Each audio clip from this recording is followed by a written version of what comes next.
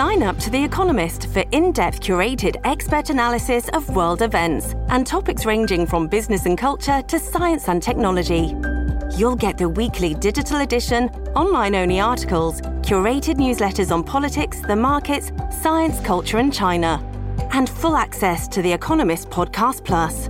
The Economist is independent journalism for independent thinking. Go to economist.com and get your first month free. This episode is brought to you by Shopify. Do you have a point of sale system you can trust, or is it a real POS? You need Shopify for retail. From accepting payments to managing inventory, Shopify POS has everything you need to sell in person. Go to shopify.com/system, all lowercase, to take your retail business to the next level today. That's shopify.com/system. Hello, everybody. This is Marshall Poe. I'm the editor of the New Books Network. NBN listeners like to read books and buy them. So we thought we'd tell you that right now, our friends at Princeton University Press are having a remarkable site-wide sale. You can get 50% off books, including ebooks and audiobooks, with the code 50, F-I-F-T-Y, at checkout until May 31. You can save some real money on Princeton University Press books. I encourage you to go there and check it out. Welcome to the New Books Network. You're listening to New Books in Geography, a podcast channel on the New Books Network. I'm your host for today, Stentor Danielson, from the Department of Geography, Geology, and the Environment at Slippery Rock University. Today I'll be talking to Amalia Leguizamón, author of Seeds of Power, Environmental Injustice in Genetically Modified Soybeans in Argentina, published this year by Duke University Press. Dr. Leguizamón, welcome to the show. Thank you so much for having me, Stentor. It's a huge pleasure. Yeah, thank you for coming on the show. To start off, why don't you tell our listeners a bit about your background and how you came to write this book? All right. Well, I am now an associate professor in sociology and Latin American studies at Tulane University. I was just promoted and tenured thanks to this book, though. It's even though we are all going through a really difficult time with COVID, 2020 has been quite a blessing for me. So it's quite weird. Congratulations. Thank you. So I'm here at Tulane University. This book is the result of the rewriting of my dissertation. I mean, it is studied in grad school, like many books that I hear are presented here at the New Books Network. So I am originally from Argentina, and I did my grad school at the CUNY Graduate Center in Sociology. So I arrived into soybeans because I was interested in environmental politics. I had written my master's thesis around an environmentalist movement that had emerged in Argentina around protesting the establishment of a pulp mill in Uruguay, actually. So people were protesting in Entre Rios on the Argentine side against the establishment of this pulp mill that the Uruguayans were supporting because there was the promise that they were going to give them jobs, but the Argentines were not getting any of the jobs. They were only getting the pollution. And they were, so therefore they were protesting against the establishment of this factory. So when all this started happening, I had been learning about social movements, but I couldn't wrap around my head that an environmentalist movement was demanding for something that wasn't about conservation and the protection of the environment, right? Like typical environmentalist movements here in the United States. So I started delving into that, and I was lucky enough that Ken Gould, who later became my advisor, was just hired by CUNY. So he taught this course in environmental sociology. So in that class with him, I discovered a new theoretical framework to understand how the natural workings of capitalism create all the social and ecological disorganization. And so I got taken by the theory and right at the same time. So I was trying to figure out, okay, I want to use this, but I wasn't sure with what topic. And right at that moment, this massive protest emerged in Argentina, started in Argentina in 2008, which became known as El Conflicto del Campo. the conflict with the countryside. So what was happening was that the government, the Kirchner's government, decided to lift export taxes to soybeans, right? And in response, the soybean producers staged this protest that lasted for 3 months. It was massive. It's considered the largest agrarian protest in Argentina, right? So suddenly everyone started talking about soybeans. And so it was a huge awakening for me. I am from Argentina, right? And I'm reading about this, and I'm trying to figure out how is it that people are protesting around soybeans, that these soybeans are genetically modified, right? I had been reading a lot about agrarian social movements. I had been reading a lot about genetically modified crops, right? Like we're reading people like Vandana Shiva. It is the time of Occupy in New York, so people are taking over public spaces to grow food. So being anti-GMO is quite much of the discourse and the practice. But then suddenly I learned that in Argentina, there's this massive soybean production that is based on genetically modified crops, and people are not protesting against it, but actually are protesting because they want more of it. So it became like such a huge puzzle to try to understand that became the origin of starting this project of why is it that Argentines are have embraced soybean production despite and genetically modified crops despite the social and ecological impacts, negative impacts that they create. So that was the origin, became the dissertation. Then I got this job, which was fabulous. So then I turned the dissertation into multiple articles, which helped me understand how to type this better. And now it's the book. So yeah, That's great. Yeah, and so that actually leads me into my first question about the book, because you mentioned there being a lot of disadvantages to GMO production, and kind of your question is why aren't people against it in Argentina the way they are in many other parts of the world? So could you kind of go through what are both the pros and the cons to GMO soybeans in the Argentine context, and how do you see those kind of adding up, when you weigh up the good and the bad of it? Yeah, so thank you for that question, because that is the key of the book, right? So definitely the main pro, which is huge and is very important, and it is the classic explanation for any study on the political economy of the environment for Latin American countries, is that soybeans bring a lot of money to the country, right? So soybeans now expand over half of all arable land in Argentina. Argentina is historically an agro exporter, right? An agricultural producer and exporter. So now soybeans expand over half of all the land that is being grown with agricultural crops. A third of all Argentinian exports are soybeans, right? So the most important reason is because it brings huge profit for the country and for the agribusinesses and for the individual producers, right? So we have a classic case that it brings money.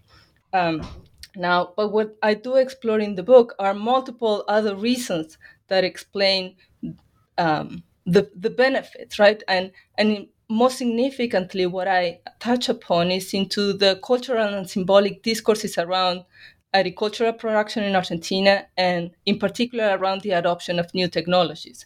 So something that I learned throughout my fieldwork is that the Pampas region, which is the central agro-export region for Argentina, has a long tradition of technological innovation, of capitalist production, right? So soybean producers now feel very much proud of continuing this tradition of technological innovation, of modernization of the countryside through the adoption of this new technology, this biotechnology of genetically modified crops.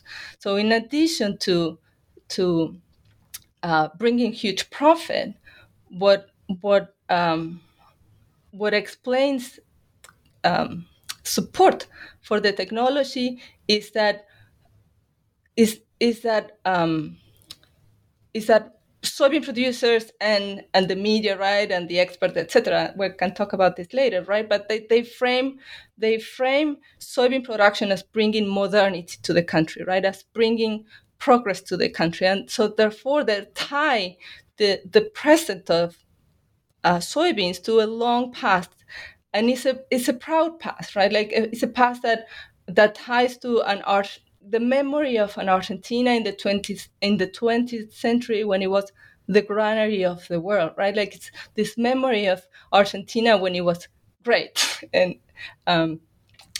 when Argentina was on the same path of development than Canada and Australia, right? When Argentina was a huge exporter of wheat and cattle, and so what I say is that in addition to this profit, there is a cultural dimension that explains the adoption.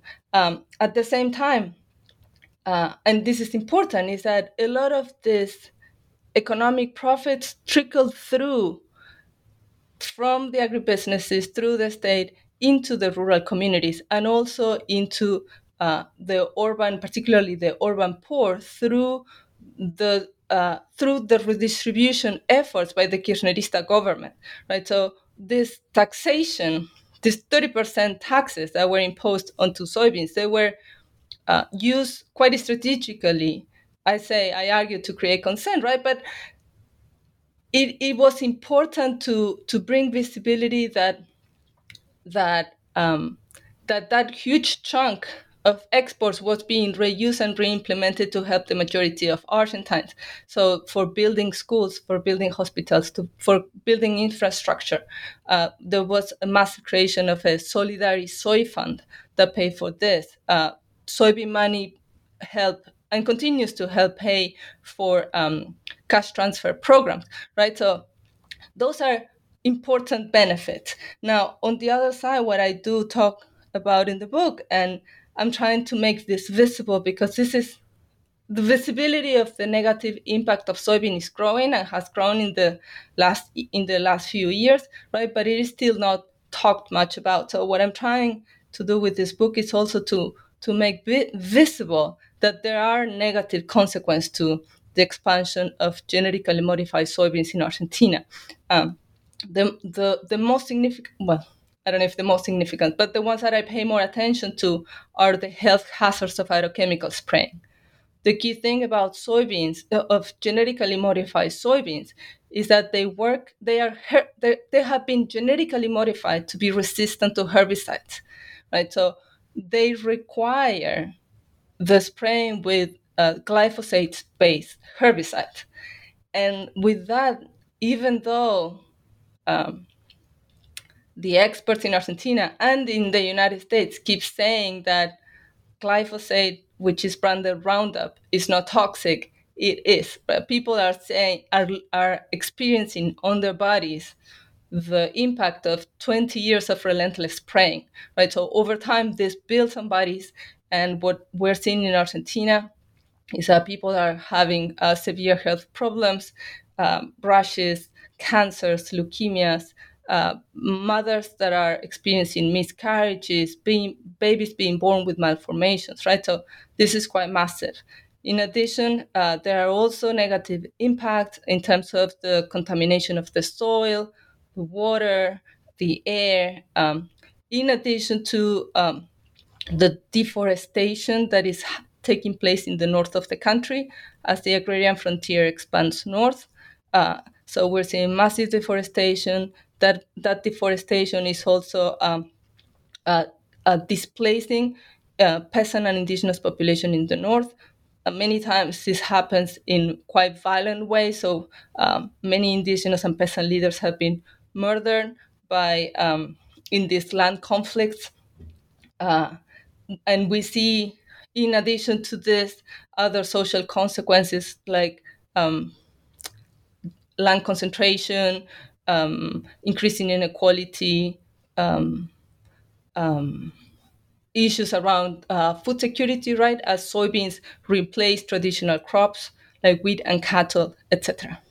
Yeah, so I like that your book highlights some of the broader social consequences, because a lot of the discussion about GMOs sometimes focuses really narrowly on the genetically modified crop itself and isn't seeing those larger connections that I think you draw really well in this book. So, kind of jumping off from that, you use an expression in describing what's going on here, the synergies of power, to talk about the systems that create and maintain the injustices that you see happening in soy farming in Argentina. And so I was hoping you could elaborate a bit on that concept of synergies of power and talk a bit about how it helps us to understand the situation in your case study area and maybe beyond that as well. Yeah. So what I'm trying to do with this concept is try to understand the multi-dimensional and relational and synergistic effects on power. Right. I'm speaking mostly in particular to the literature on environmental justice that focuses, I argue, and many other people argue too, right, that it has become quite narrow on their study of class and mostly on race in terms of the distribution of environmental injustice, right, particularly around toxicity. So what I was trying, and this literature also tends to focus on the grassroots movements that organized against this toxicity that they're burdened, right? So what I was trying to understand in relationship to this theory is to how power operates. And for that, of course, many people talk about intersectionality, and this is a concept that breeds on that. But what I was trying to do is to look not only at how different dimensions of inequality as to pertains into which social groupings we belong to, right? But also trying to understand how this powerlessness and the power that some actors have actually synergistically, right, enlarges over time. And so what I'm trying to do is that I am trying to break down each of the dimensions of inequality as I move throughout the book, right? And I'm looking at different aspects of it. I look at, in particular, at gender, at how gender creates powerlessness. I look at race, particularly around settler colonialism. I'm looking at class, right? But the point that I want to make, and I hope it came across, is that we can only break down these different aspects or these different dimensions of power and powerlessness only analytically, right? Because it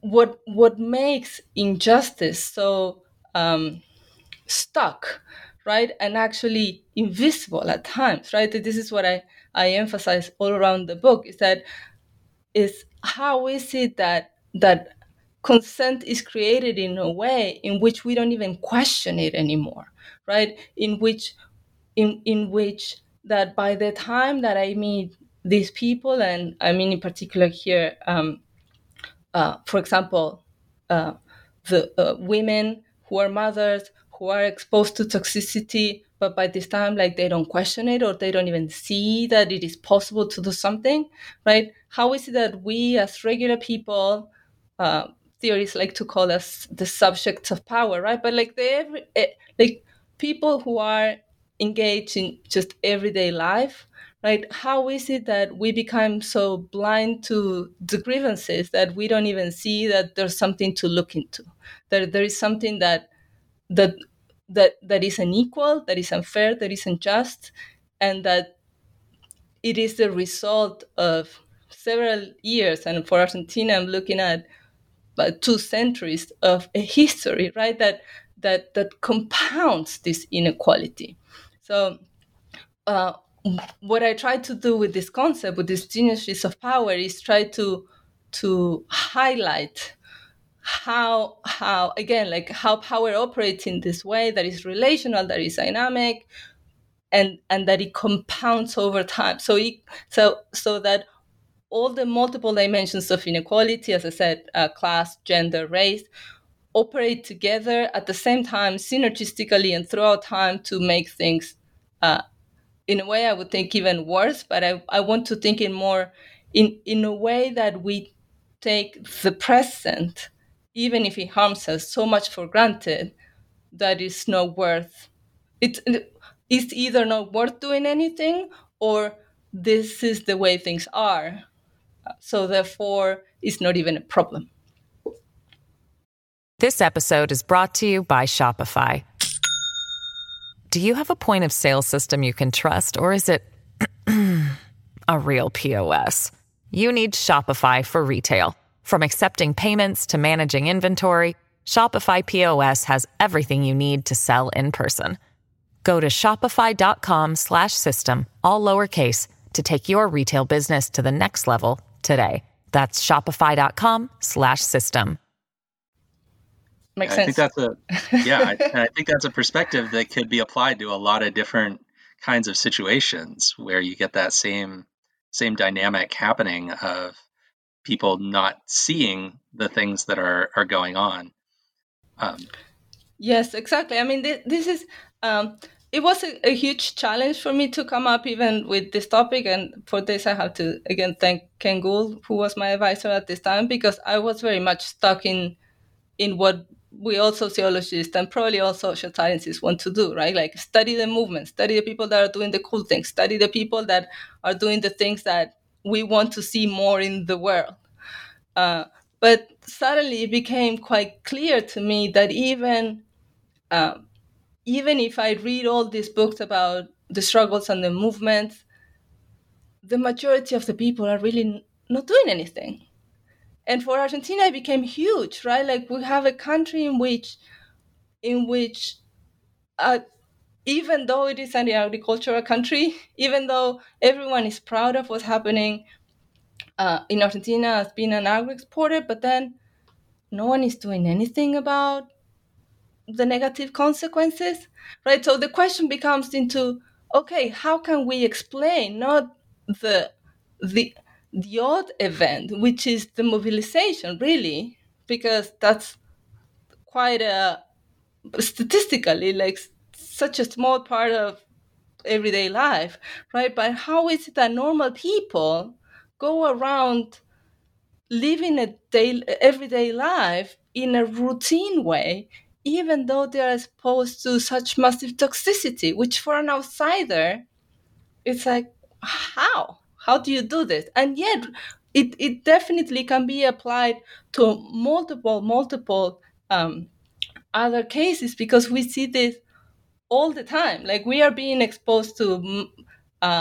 centers of toxicity all the time. I just found out, I mean, not just, but only a few months ago, I found out that here right outside New Orleans, where we are, there's this massive nitrogen plant, right? We are here in New Orleans, right by the cancer belt. And all these plants, these refineries, they are affecting the city too. And definitely there is mobilization and organization around environmental justice here in this region. But most of the city, like, we just find ways not to think about that. So how does that happen became the key question, right? How is it that we can navigate it? How is it that we can navigate toxicity in a way that we can continue with our own lives? And at the same time, and this is important to emphasize for my case, is that this is not just happening, right? These are what I do in the book is I do aim to disentangle the ways in which powerful actors actually create this consent and this acquiescence by promoting these discourses that say everything is all right, that bring the scientific experts and the media, and they say glyphosate doesn't hurt you. This is non-toxic. This is environmentally sustainable. So it's not that people are idiots. The whole point is about how these discourses are created that do invisibilize the negative consequences that tell people that everything that is happening is fine, and they emphasize the benefits, and therefore when something and so then people, because they have other things to worry about, they move on, right? Like so yes, definitely this can be applied in multiple other cases, and I'm hoping that it catches up, right?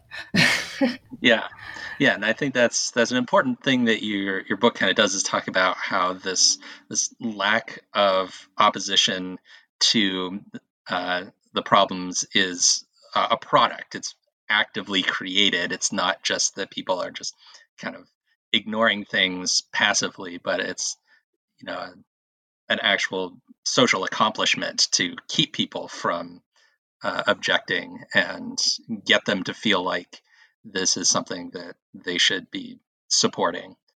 So that kind of brings me into the next thing that I wanted to ask about, which is that you kind of make the case that it's important in environmental justice research to look at what you call the in-between people. So not the really powerful people that are in charge of the corporations and the governments and stuff that, obviously have this vested interest in creating whatever unjust situation we're looking at, and not the sort of most marginalized and downtrodden people that are, on the front lines suffering the most, but the people kind of in between there that end up being really critical to maintaining the system and the status quo. So I was hoping you could say a little more about this concept and this importance of looking at these in-between people. Yes, thank you for that question. And it ties up nicely to what I was saying right before, right? Because also, as I said, that I'm speaking to the literature on environmental justice. The main topic that environmental justice theories and methodologies look at is at either, of course, documented environmental injustice, which is happening, right? Like finding more sophisticated ways in showing and mapping, in particular, how communities of poor people and people of color are burdened by toxicity. And it's massive, and it's very important, right? It's very important research that must be done. But the bulk of the work is on the grassroots movement, right? Of this movement of the bottom, right? Of the powerless people who are at the bottom of the social stratification system, of how they emerge, organize, and protest against their toxicity, right? There is a smaller number, but also very important literature on environmental justice now that focuses on wealth and privilege, right? On how the people at the top, right, of the powerful, right, how is it that they not only create the harm, but also how they manage to avoid what are the privileges, right, that come from having power. Now, what I saw as I was mapping my actors literally, right, like just try to understand what were my axes to understand what was happening. What I realized is that most of that my questions fall into something that, to me, I think that the in between, it's to me, it's a quite visible and intuitive way of thinking, right? Because these are the regular people. I mean, for Argentina, also the majority. I'm talking about people that are of European descent, the middle classes, right? People that are often, or actually never, like looked at as agents, right? These are people that, because they are so quote unquote uninterested, right? They are neither promoting harm, neither bearing harm. They are not mobilizing, right? These are people that are the regular people in everyday life, right? They are there. They're the majority. So looking at them into how they create, how they are the actors that receive, that are the target mostly of consent, of creating, as I like how you say it, right? Like creating acquiescence as a social accomplishment, right? Like this product, but they also become strategic and instrumental into reproducing these discourses that soybeans are good, right? That soybeans are great for the country, that are environmentally sustainable, right? So they become, if they weren't there, right, this whole thing would not happen. And this is something that I think can be applied to multiple other cases, right? To try to understand the ways in which, as I said earlier, right, like how is it that regular people in everyday life actually go about reproducing gender injustice, right, racist injustices,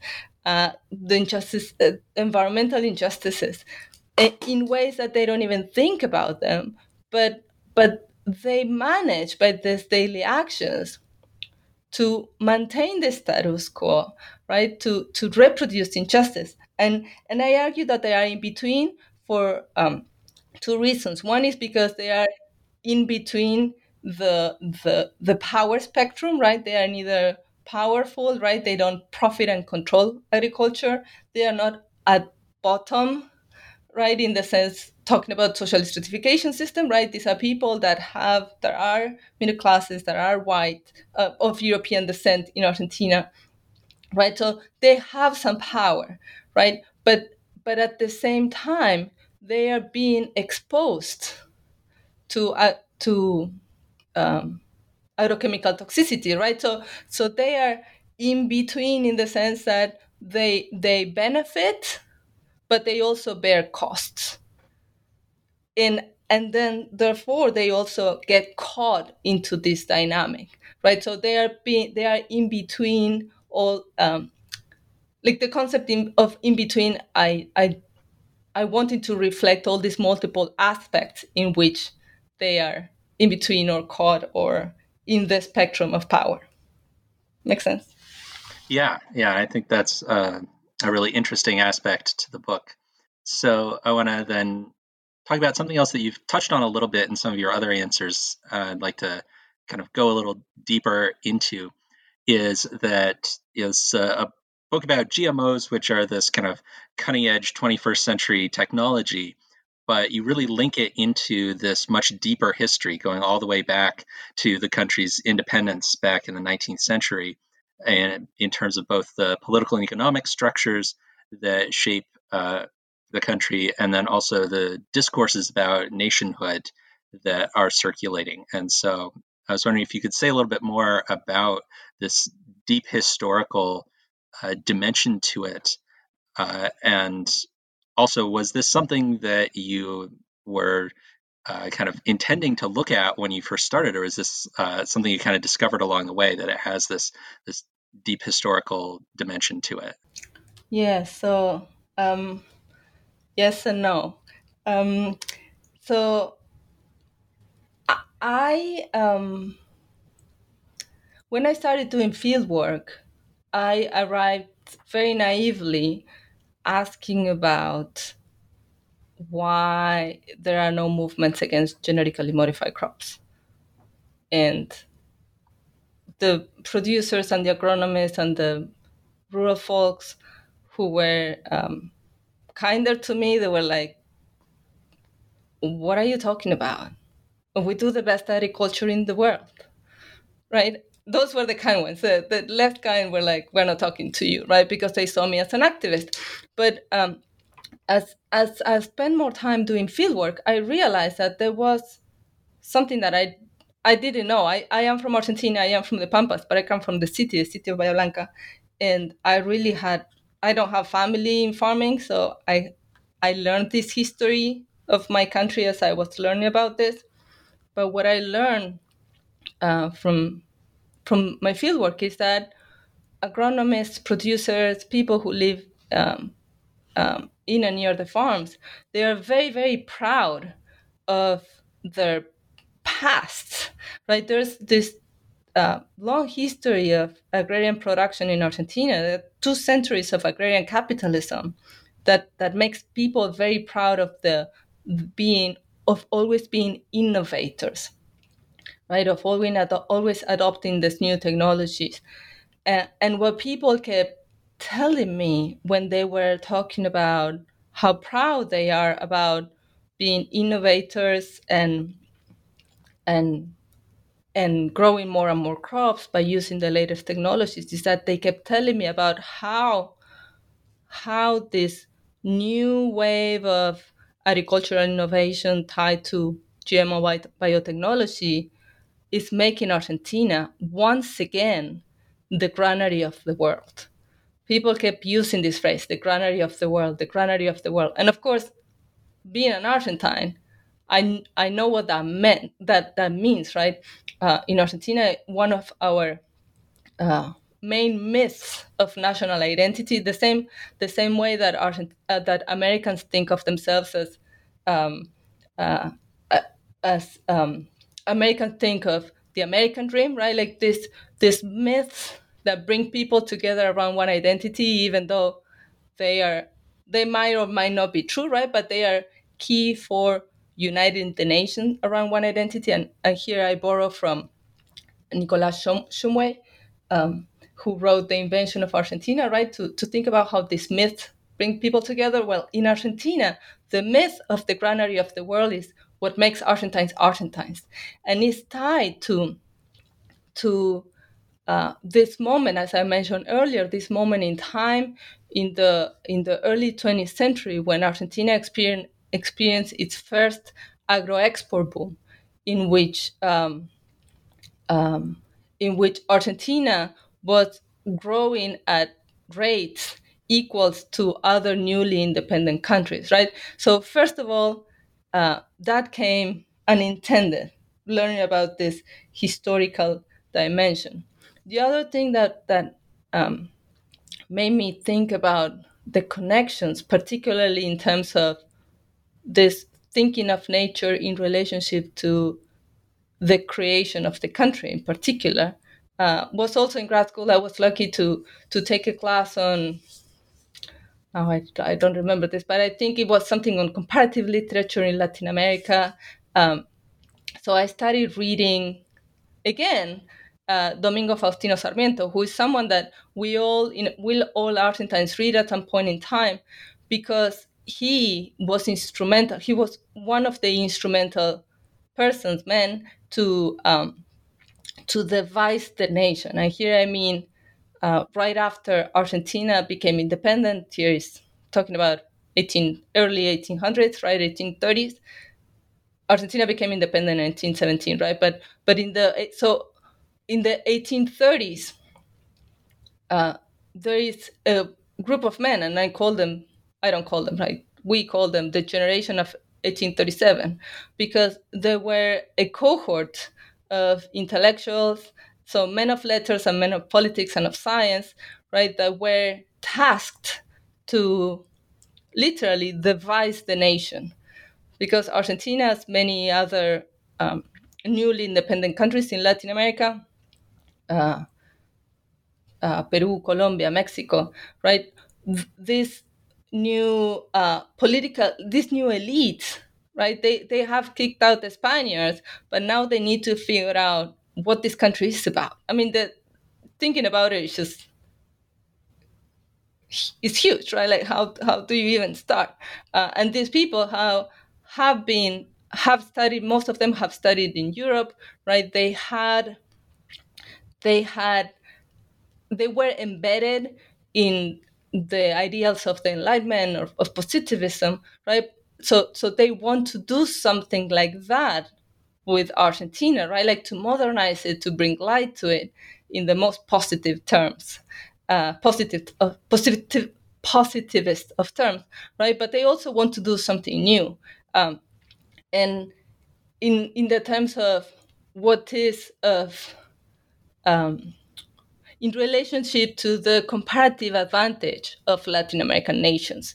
And what this group of people come up with is, particularly Sarmiento, right? By writing Facundo, he creates this dichotomy that is also huge. It's also an intrinsic part of Argentine's identity, in which life, society, culture, but particularly nature, is seen in this dichotomy of civilization or barbarism, right? So the project of a nation becomes to civilize Argentina, right? And that means civilizing the countryside, civilizing its people, right? And of course, you read the book, and even just talking about civilization, right, brings about all the connotations that come with it, right? Like this idea that that everything that is not under the control of the Buenos Aires-based elite, right, is needs to be tamed, right? These are the wild Indians need to be tamed. The wild savage territory needs to be tamed, right? So begins not only in discursive ways but also in military ways. This campaigns in order to control and tame the territory by exterminating and displacing indigenous people, taking over land, bringing in European immigrants into Argentina, right, to populate the territory. So a colonization process, very much like the one you had here in the United States, right, with the westward expansion. So these are similar processes that are taking place in the 19th century in the Americas post independence.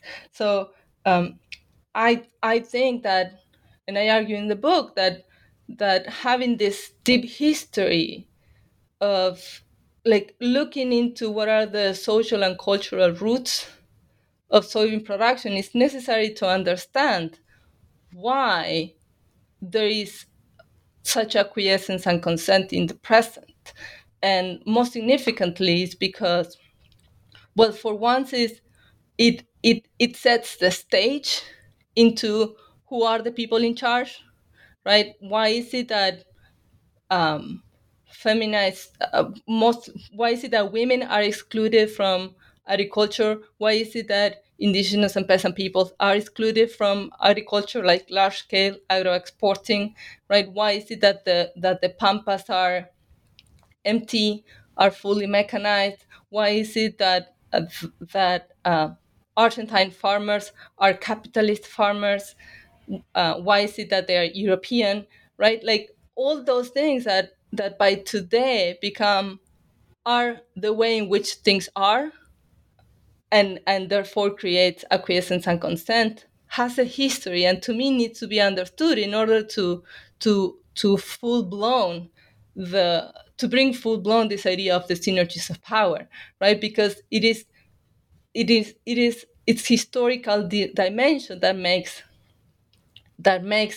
uh, the power of corporate ancestor actors, of the agribusinesses, of men in agricultural production go unquestioned, because these are the ways in which things are, and the ways in which people in the pampas see nature, right? Like the idea is that nature always needs to be controlled, nature always needs to be dominated, tamed, made productive, right? Like the project of bringing capitalism into the pampas was a project that by now goes unquestioned, but it was a project which worked fabulously, right? But I think it's necessary to understand this historical dimension to understand why the people who are in power and how they perceive agricultural production now are the way in which things are done. Yeah, I think you lay that all out really nicely in the book. So I'm interested to hear a little more about your research process. So a lot of what you write in the book is based on interviews that you did with a variety of different people in Argentina. And so can you tell us more about your experience of doing these interviews? What was it like? What were some of the the good and bad aspects of it, and maybe some of your favorite anecdotes that you got out of some of the people that you got to interview? Yes. As I said earlier, I think I arrived to my fieldwork quite raw. I mean, not raw, but naive, like very inexperienced. So I think the first thing that I learned through it, and I was very lucky to meet some people that were very, very keen in teaching me what agricultural production was like, right? And teaching me this history. So the first thing that I think it's a good experience, or I mean something that I learned throughout the process, and as I say, it wasn't smooth for me. So I hope this helps other people who are beginning.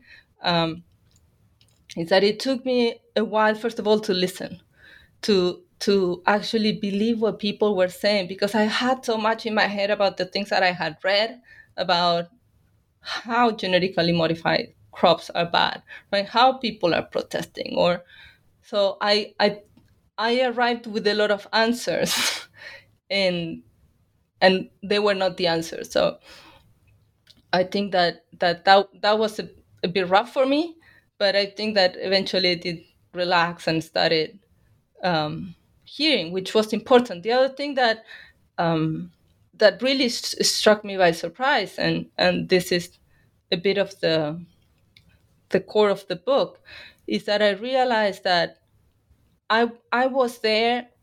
I thought I was there to mostly do interviews, right? I wasn't planning a full-blown ethnography for multiple reasons, but including that I didn't have that much time. I was only doing fieldwork during summers. So I thought, okay, I'm going to focus mostly on interviews.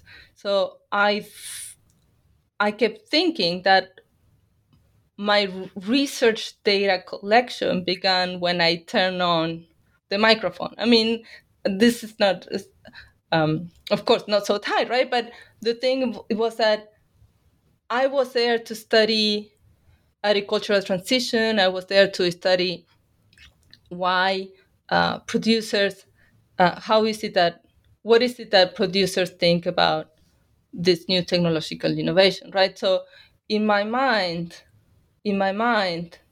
the questions around agriculture were happening. I mean, when all these questions were taking place. Now, with time, I realized that there was a huge gender division of labor taking place, even when I was there, right, in the countryside, in the homes, in the households, in the farms. And that was that it was all men, the ones who were answering my questions, right? That they would be like, I would be spending time with a family, like we were like cooking, looking after children, or just hanging out, right? Like I was staying in this very small town, so I would hang out a lot with these families. But then it was like, okay, now it's work time, and when it's work time, then the wife, mother who was hanging out with us would leave and leave us to do our work, and then we would go and like drive to the farm, and I would spend all this time with all these men, and I was mostly all the time the only woman there. So, and suddenly something became quite striking. And again, it took me a while for me to make it visible. And what made it like truly visible, or actually slapped me in my face, was that when I arrived to this one town that in the book I call Santa Maria, is that I was spending almost all my time with just women. And that was the only time that happened, that instead of being me going from a farm to an agribusiness, right, to the sewing pool, right, to talk about with all these people that I had in my list that I had to interview, I was spending a lot of my downtime with just women. And what these women started sharing with me was that they were quite worried and concerned about the potential health risks coming from agrochemical exposure, right? And they wouldn't say like that. They would we would be talking about anything, like the news, what is it that you're going to be cooking? They kept telling me about when I was going to get married, right? Like why I was there, like simple things of the everyday life. And then suddenly they would come up with, oh, but I'm starting to get worried because my plants are dying, they're wilting. And then they would change topic. Or then they would tell me, oh, I heard that someone in the neighborhood got cancer. Oh, but there has always been cancer. And then they would change topics, right? So it's suddenly, like quite suddenly, I became involved in something that to me like created a lot of dissonance, because I thought I was living in this very odd dimension in which these women that almost all the time, not almost, but all the time when we were in public and talking with other people, they kept telling me everything is great. This is we do the best agriculture in the world. Everyone lives off the countryside. They would never say anything that is wrong or bad or against soybeans or against agricultural production. But then suddenly when we were alone, they would bring up all these grievances and that they were worried and concerned, but then suddenly instantly shut up. When other people came in, or just shut up and change the conversation. So it took me, again, and I talk about this in the book because I'm trying to, something that I wanted to do with the book is to share how messy doing research is. Something that kept striking me as I was writing the book is how is it one goes from doing the field work to the final product, and we only get to see the final product. And it seems that or maybe this is just me, right? But sometimes when I read books, I'm like, how did you come up to the question? How did you come up to analyzing the data like this, right? It becomes so, the book is such a finished product that when we are new when we are barely beginning doing social research, at least to me, the process was like I had so many questions as to how do you go from A to B, right? How do you go from yeah, right? Like, how do I go from, I'm interested in this topic, to now I have a book about this? Because all our professors and colleagues ask us all the questions, right? Like, what's your research question? What's your data? What's your methodology? How are you, what's your argument? What's the significance? And it's like, I don't know, right? And it is a process.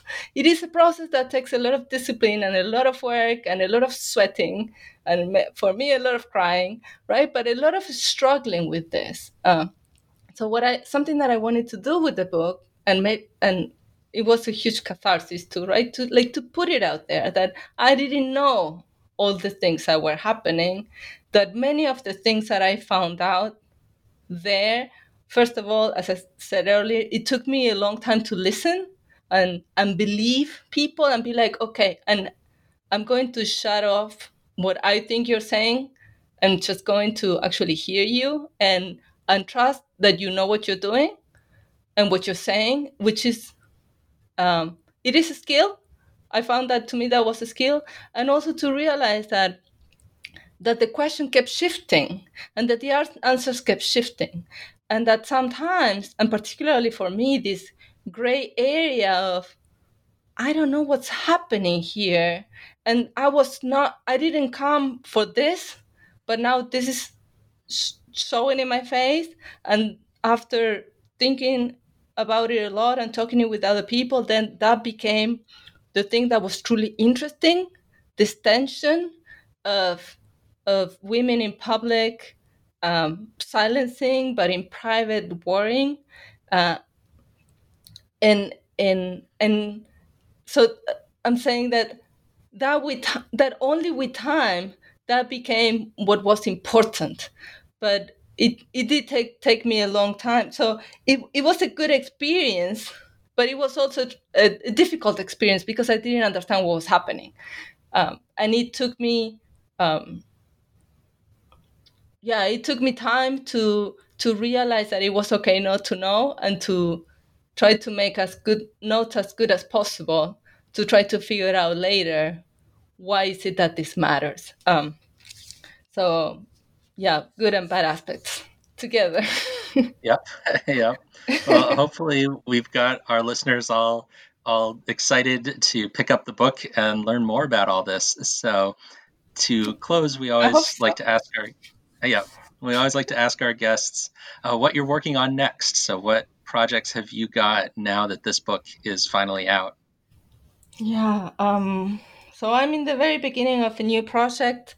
So I'm now again trying to be kind to myself and be like, it's okay not to know, because I'm getting a lot of this question of like, what's the second project? And I go like, I don't know. So I've started. I had started right after finishing with the soybeans. I had started thinking about. I am still very much curious about the question of the promise of the technologies for sustainable development, which is huge, and I've been learning a lot about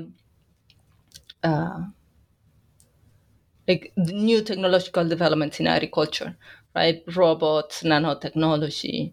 So I'm very curious about that, but after spending this whole summer now under COVID and here in the Gulf South and being hit by a hurricane almost every other week, while at the same time in Argentina now there are massive fires that are burning most of the north of the country, the same than in the Amazon, right? In the last few months I have become taken by trying to understand the impact of industrial agriculture on climate change. So something that I had studied, that I'm starting to develop as a research project, and I don't know where this will lead me, right? I hopefully somewhere. But something that I'm very curious about is to trying to understand how industrial agriculture creates climate change, particularly, and here I'm looking in particular at the Paraná River Delta in Argentina, which is the main hydroway that ships soybeans into China, right? So the pampa, the aerochemical runoff from the soybean farms goes into the river, but this river is also strategic for shipping the soybeans, right? So and a similar process happens here in the Gulf South, in which we we manufacture from the oil and gas extracted from the Gulf. We pipeline it into the New Orleans region here in Louisiana. We create nitrogen. This nitrogen is used as fertilizer that is fumigated in the Midwest. And then that creates this aerochemical runoff that flows down the Mississippi River to create this massive dead zone at the bird's foot, right at the bottom of the Mississippi River Delta. So something that I'm envisioning, I mean, this is a very visual image in my mind that I'm hoping that it will become a research project. It's how do we understand the flows of these commodities, right? We have organized all the infrastructure to make these commodities flow, but in this flowing, it erode, like the commodities erode ecosystems and peoples. So I'm trying to understand this flow, and also at the same time trying to understand what can be done. I'm trying to move away from what this book is that has really no solutions, but trying to look at solutions. So I've started reading a lot about climate policy, but I'm very, very taken into trying to look into what make climate policy look like in regions that are so heavily dependent on resource extraction, right? Particularly here in Louisiana, in the Gulf South, and in Argentina, right? These places that have these ecosystems that are being threatened, that the the resource extraction is eroding them, right? They are making them more vulnerable to climate change. And we're trying to do something, right, by developing policy, yet this policy does not include getting rid of the extractivist practices that create climate change in the same place. So I find all that fascinating, but I don't know yet the shape of it. Well, it seems like there's a lot of really interesting possibilities in there. So we'll look forward to seeing what you come up with. Thank you. So Dr. Leguizamón, thank you so much for coming on the show. Thank you, Stentor, for having me. It was a huge pleasure. And listeners, you just heard a conversation with Amalia Leguizamón, author of Seeds of Power, Environmental Injustice in Genetically Modified Soybeans in Argentina, published this year by Duke University Press.